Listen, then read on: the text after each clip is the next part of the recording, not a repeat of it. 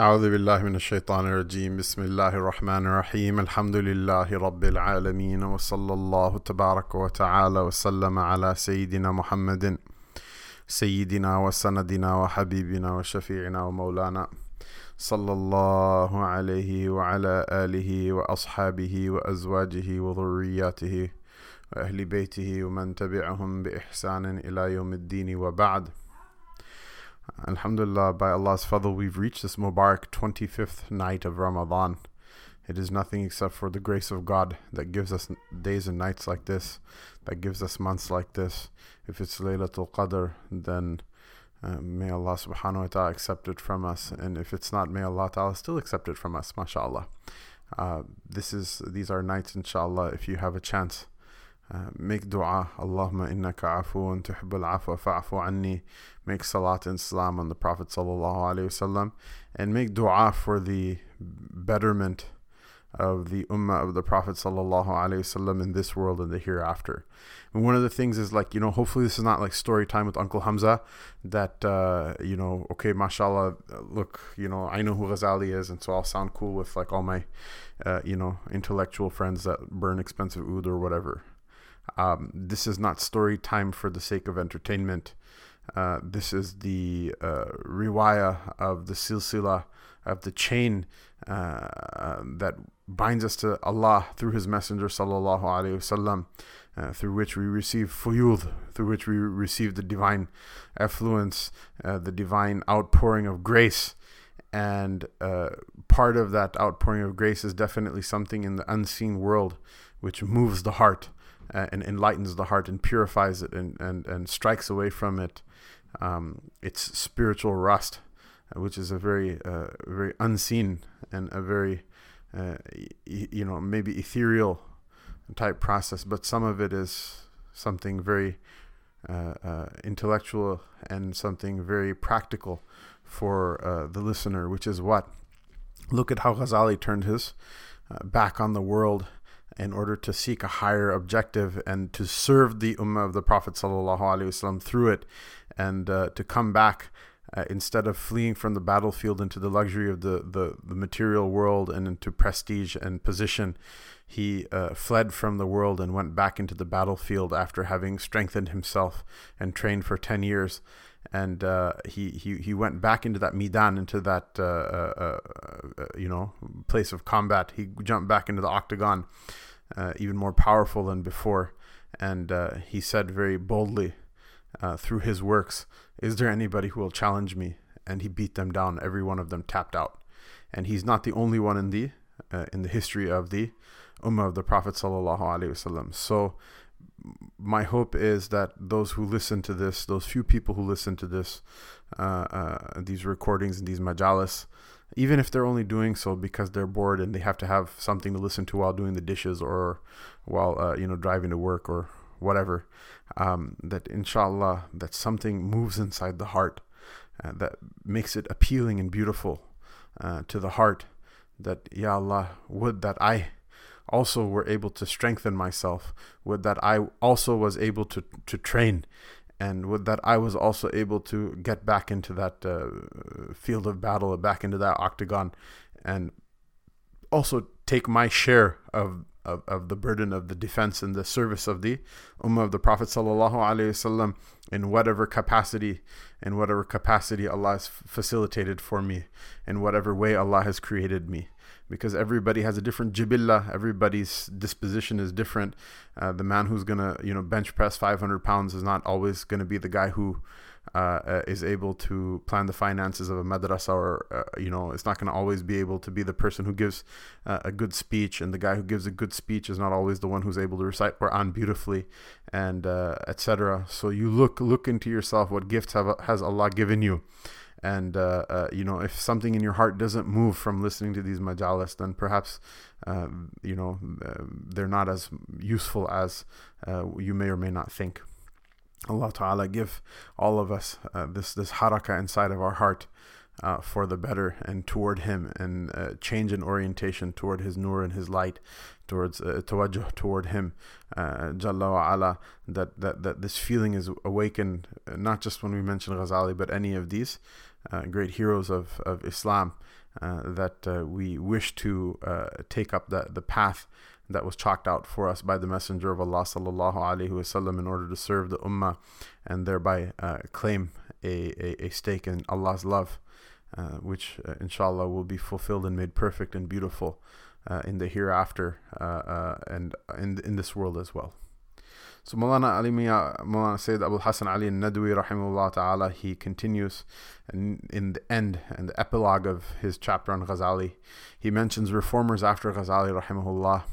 Despite Ghazali's successful encounter with the skepticism of philosophers which had threatened a spiritual chaos in Islam, the moral and spiritual disintegration of the masses by the end of the 5th century after Hijrah had become so widespread that it required a popular movement for the regeneration of the simplicity and directness of faith. So we're setting up for something a little bit different. Imam Ghazali rahimahullah ta'ala was like very elite intellectual, mashallah, warrior, if you want to use that metaphor. But he said that what the ummah needed was an illuminated and inspired mentor, who wielded influence amongst the populace, who could hold them spellbound and fill them with faith and enthusiasm, zeal and self-confidence. The autocratic governments of the past 400 years had definitely a dissolving influence on the spiritual and moral life of the community. And I don't want to get too much into politics over here because, not necessarily because we shouldn't, because politics is part of deen as well. But there are some people who use the slogan of politics as part of deen in order to turn politics into deen, and I'm not down with that. Whoever's king or isn't king, or whoever's president or isn't president, whatever party is in power, the fundamentals of the universe don't change, and our travel toward Allah is still the primary goal. But having made that disclaimer, having made that caveat, the gross mismanagement of the Darul Islam, and I'm not just talking about one government, there are different governments, and in general, the gross mismanagement that they've done of their governance, and in particular the overbearing zulm and the overbearing just tyranny, not letting people do those things that they're good at, not letting people succeed in life for fear of it being a threat to somebody's entrenched monopoly that's sponsored by some whatever post-colonial goon type outside influence. This is really rotting at the ummah, and it's not the first time. And Allah Ta'ala give help to our people. Allah Ta'ala give help to our people. Allah Ta'ala give help to the person who lets the people breathe and lets them flourish. And this is not a cry for democracy or theocracy or monarchy or tetrarchy or whatever. It's not for any. Tetrarchy is interesting. If you want to read about Roman history, you can read about the tetrarchy. What a weird idea. At any rate, it's not more general than that. It's just a cry for somebody who can establish some basic safety and security in the Muslim world, and then let people do what they're good at and what they're made to do, instead of stifling them and stuffing them and suffocating them to death and seeing their success as a threat. The autocratic governments of the past 400 years had definitely a dissolving influence on the spiritual and moral life of the community. These had produced a class, claiming to profess Islam, had the aggrandizement of self, acquisition of material success, and pursuit of wealth, power, and honor as its ultimate end. And here, honor like prestige, not honor as in like true honor with Allah. Iranian and Hellenistic cultural influences had on one hand made inroads into Muslim society, while on the other hand paganism of pre-Islamic Jahiliyyah was again reasserting itself. The ostentatious, conceited, and dissolute manners of the elite, grandees, and retinues of emperors had become a model for commonality.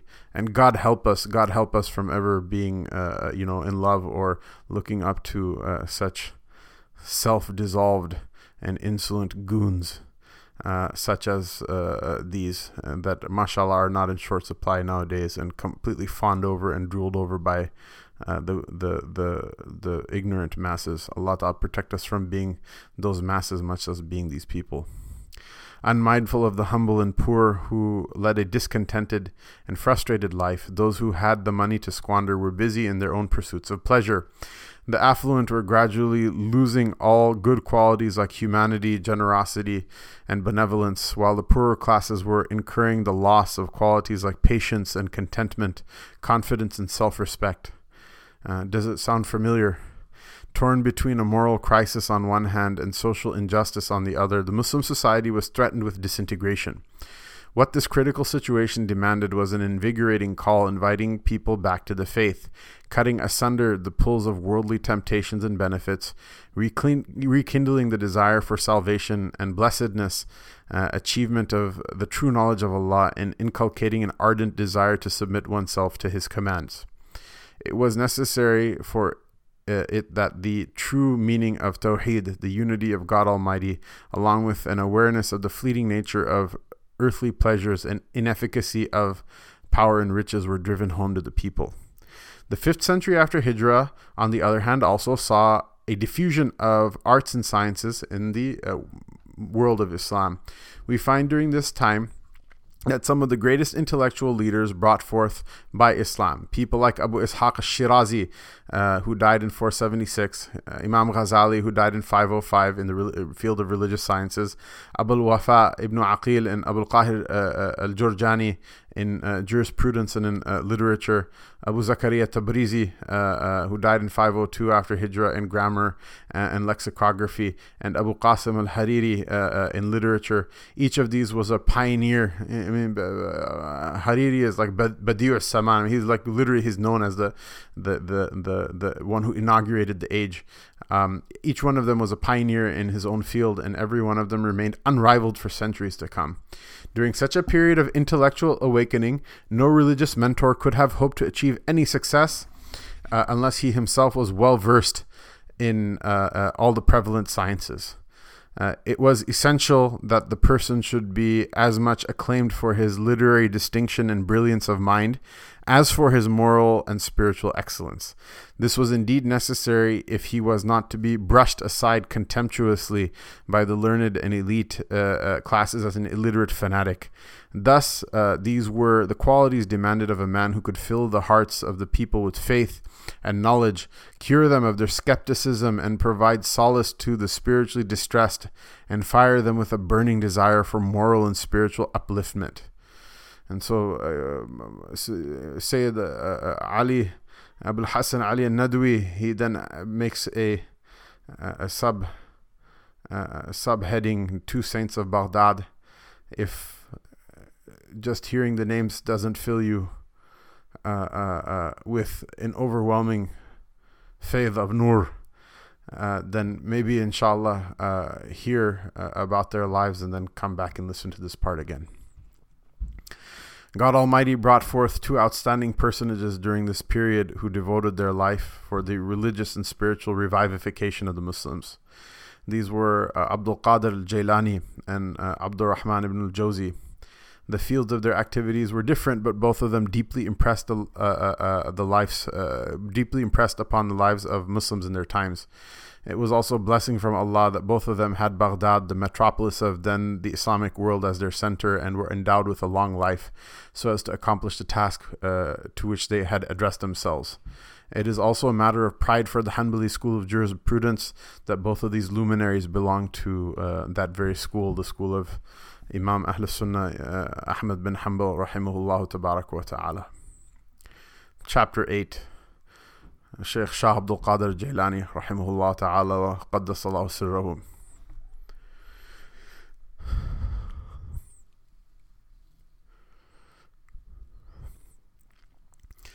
Abdul Qadir was born in Gilan in 470 after Hijrah.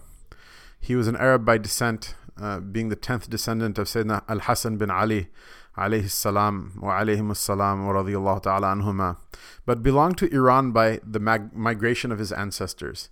He had come to Baghdad in 488 at the age of 18 years. It was perhaps not merely fortuitous that he arrived at Baghdad to acquire education almost at the same time when another reputed teacher, Ghazali, was leaving the city in search of the truth.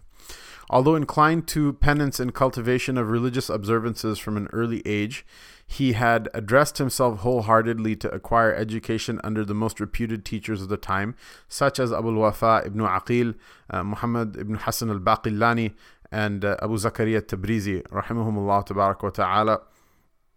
Thereafter, he turned to tasawwuf and was guided in his tenets by his sheikh, Abu al-Khair Hamad bin Muslim al-Dabbas, rahimahullah ta'ala,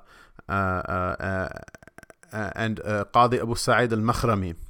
And he was allowed by the later to initiate others into the tariqah of tasawwuf by that mentor and as a mentor. Popular enthusiasm. After completing his education of religious sciences as well as the training in the Sufic disciplines, Abdul Qadir began his career as a teacher in the seminary of his Sheikh Qadi Abu Sa'id al-Makhrami. And his sermons, which were delivered in the premises of the same institution, there was soon such a rush of people that extensions had to be carried out in the building of the institution. It appeared as if the whole Baghdad assembled in his congregations. At the same time, he claimed such an attention and deference from the people attending his lectures that even the kings would have envied it. Sheikh Muwafaq ad-Din ibn Qudama, the author of the Mughni, which is a master book of Hanbali fiqh, in which the legal reasoning of different rulings was explained, as well as a comparison between the Hanbali school and that of the other schools. The Mughni is a really amazing book. It's an awesome book. For the Mufta Bihi opinion of the school, ask the Mashaykh of the school, but just to read the book, just to learn about fiqh in general, much less Hanbali fiqh, it's just a really amazing work, a very unique work. Sheikh Muwafaq ad-Din ibn Qudama, the author of the Mughni, records that he had not seen a man more revered for his piety and religious learning than Shah Abdul Qadir. The king, his chief, and ministers attended his sermons along with the rank and file and used to sit in a corner without any fanfare. Scholars and fuqaha rubbed shoulders with the students. The enthusiastic devotion of the people in coming to his lectures can be well imagined by the fact that often as many as 400 ink pots were counted to record every word of the sermon, and they were brought in to take notes and preserve what was said. Moral excellence. Notwithstanding the implicit reverence cherished for Abdul Qadir by the people, he was always modest, humble, and unpretentious. He often left work to attend to the needs of a child or a destitute person or a slave girl. He never evaded the company of the poor, even as he washed their clothes or performed similar other personal services for them. Yet he never stood up in the honor of any person of the rank and file of the elite. He never stood up in the honor of any person of rank or of the elite. If the Khalifa ever paid a visit to him, the chroniclers of his time report that he deliberately went inside the house so he might not have to stand up to welcome the king. He used to come out of the house after the Khalifa had seated himself. Abdul Qadir never paid back the courtesy call to any wazir or king. He never paid back a courtesy call to them. They would visit him, and he went to no one from the elite. He went to the poor and to the destitute. Those who had seen Abdul Qadir have paid a glowing tribute to his moral excellence and his large-heartedness, modesty and hospitality, generosity and goodness of his heart. One of his contemporaries who has had the opportunity of enjoying the company of Shah Abdul Qadir, Qaddasallahu sirrahu wa rahimahullah, says that he had not seen a man more polite, large-hearted, and charitable than Shaykh Abdul Qadir. Despite his erudition and eminence, he respected his elders, met the youngsters with good grace, always saluted first, meaning always said salam first, and hailed the poor courteously with deference, but never stood up to welcome grandees or nobles, nor did he ever pay a visit to any minister or governor. Another contemporary of Shah Abdul Qadir, Hafiz Abu Abdullah Muhammad bin Yusuf al-Barzali, reports, his prayers were readily answered. Being extremely tender-hearted, he would burst into tears if anything sorrowful or touching was mentioned to him. More often, he was to be found immersed in meditation and recollection of Allah. He was soft-hearted, courteous, cheerful, generous, and compassionate. Being the offspring of a noble family, he was also highly reputed for his profound knowledge and piety. Meaning, he was raised well, and he knew about the Deen. He was educated well on top of his spiritual excellences. And being extremely tender-hearted, he would burst into tears. Allah Ta'ala forgive us. We saw from our mashayikh, anytime Rasulullah Sallallahu Alaihi Wasallam was mentioned, they would cry. They cried so much. And Allah forgive us for being so hard-hearted. They cried so much. Allah forgive us for being hard-hearted. And these are the people of the later times. One can only imagine how the ancient mashayikh like Shah Abdul Qadir were. The testimony of Muhyiddin Abu Abdullah Muhammad bin Hamid al-Baghdadi, a jurist scholar of those times, runs as follows. Always disposed to avoid things unseemly and indecorous, he only pressed for the desirable and benefiting. He would boil with indignation if the divine commandments were overstepped. Right? So he wasn't just like a bunny rabbit Sufi, we're like, yeah, you're okay, I'm okay, yeah, inshallah, blah, blah, blah. He would boil with indignation if the divine commandments were overstepped, but remained listless to the wrongs and ill treatments to his own person. Allah subhanahu wa ta'ala have mercy on him. He would never seek revenge save for the sake of Allah, nor send back a beggar without giving him something. Allah subhanahu wa ta'ala save us. This is bil'ain. This is the characteristic of the Prophet sallallahu alaihi wasallam, whose son the Shaykh was. Allah subhanahu wa ta'ala send peace and blessings and mercy on the Prophet sallallahu alaihi wasallam and upon his family. If he had nothing to give, he would part with the clothes that he had been putting on. Allah subhanahu wa ta'ala have mercy on him. Allah ta'ala give him a great rank. Shah Abdul Qadir took pleasure in feeding the poor and spending freely to meet the needs of the destitute. Ibn Najjar reports that Shah Abdul Qadir often used to say, if I were given treasures of the whole world, I would spend it all on feeding the poor, which is also one of the noble akhlaq of the Messenger of Allah sallallahu alaihi wasallam, who said, if I was given the mountain of Uhud and gold, I wouldn't leave any of it without distributing it all. Sometimes he said, it seems that I have a hole in my hands. I cannot keep anything with me. If I had 1,000 dinars, 1,000 gold coins, I would spend every single shell before daybreak. This is interesting. The Rasul sallallahu alaihi wasallam himself was like this. That if he'd been given money, or if he had more money than his needs for the day, he would distribute it all. This is something I heard from Sheikh Samir, mashallah, who is a very learned person, Sheikh Samir Nas. He mentioned this, that the Rasul sallallahu alaihi wasallam in our class of the Alfiya in the Sirah of Iraqi, Hafiz Zainuddin Iraqi, that Rasulullah sallallahu alaihi wasallam, if he had more than what he needed, he would go out in the streets and he would just distribute it.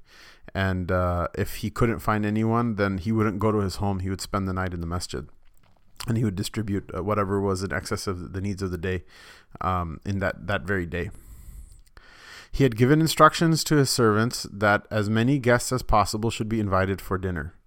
During dinner, he always sat with the poor and lowly, chatted with his students, or inquired about the welfare of those who did not happen to be present there. But what can I say, mashallah, from our asatiza, we saw people like this. We saw the mashayikh who were like this. Those people who, if it was like a general bayan, thousands of people will come to listen. In America, we don't have those like thousands of 10,000 people bayans over here. But in the Muslim world, I've seen those people that literally you have hordes and hordes of people who have taken bay'ah, taken the tariq from them. But inside the madrasa, they would sit with the students, and they would give from their time and give from themselves to the students. They weren't like these kind of elite, separate class of people that sat only with the rich or sat only with themselves and like put on a show in public and then like let their guard down when they were alone. Allah forgive all of us. Allah forgive all of us. Allah give us Give us tawfiq. It's overwhelming. Some of these things, you read them and you've seen people who have some glimmer of it inside of them. And if you've ever tried to be this way yourself, it's one of those kids, don't try this at home. You're just gonna completely fall apart. It's a gift from the Lord. And these people have the gift, and on top of it, they used to exert their mujahada. All we can say is, may Allah have mercy upon such people and raise them amongst us, and give us the tawfiq of honoring them if we see them. That's the thing with blessings, is that you either are thankful for it, you appreciate it through your thanks for it while you got it, or you learn to appreciate it by losing it. Allah Ta'ala be our protection. His behavior was so affectionate that everyone who met him gained the impression that Abdul Qadir rahimahullah ta'ala had the highest regard for him. Again, one of the noble qualities of the Prophet sallallahu alaihi wasallam. He overlooked the faults of others, and if he stated something on an oath, he readily accepted his statement. He never gave out the secrets of others, nor stated anything before others that might put them to shame. Reassurance to the dejected.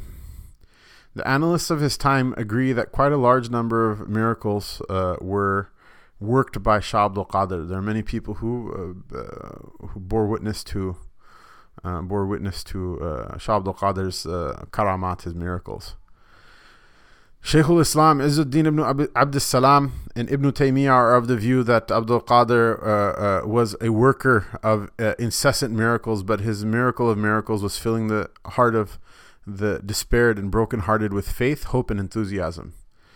Allahu Akbar. He infused a breath of new life, zeal, and self-confidence into countless persons through his powers of speech and the spiritual power of his heart.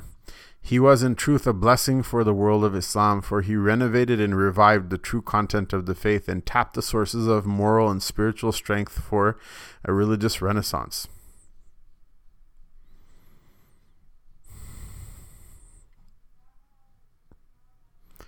Sheikh Amr al-Kaysani reports that there was hardly a sermon delivered by Shah Abd al-Qadir after which a number of the Yahud and Nasara didn't embrace Islam, in which marauders and robbers did not repent for their sins, and heretics and apostates did not renounce their mistaken beliefs. Al-Jubba'i relates that Shah Abd al-Qadir once told him that he wished to lead the life of a recluse in the wilderness, but God had willed that people should derive benefit from him. And it was a blessing granted unto him that more than 5,000 Ahlul Kitab, Yahud and Nasara, had embraced 5,000 Yahud and Nasara had embraced Islam at his hands, and about 100,000 sinners and criminals had repented for their misdeeds also at his hands.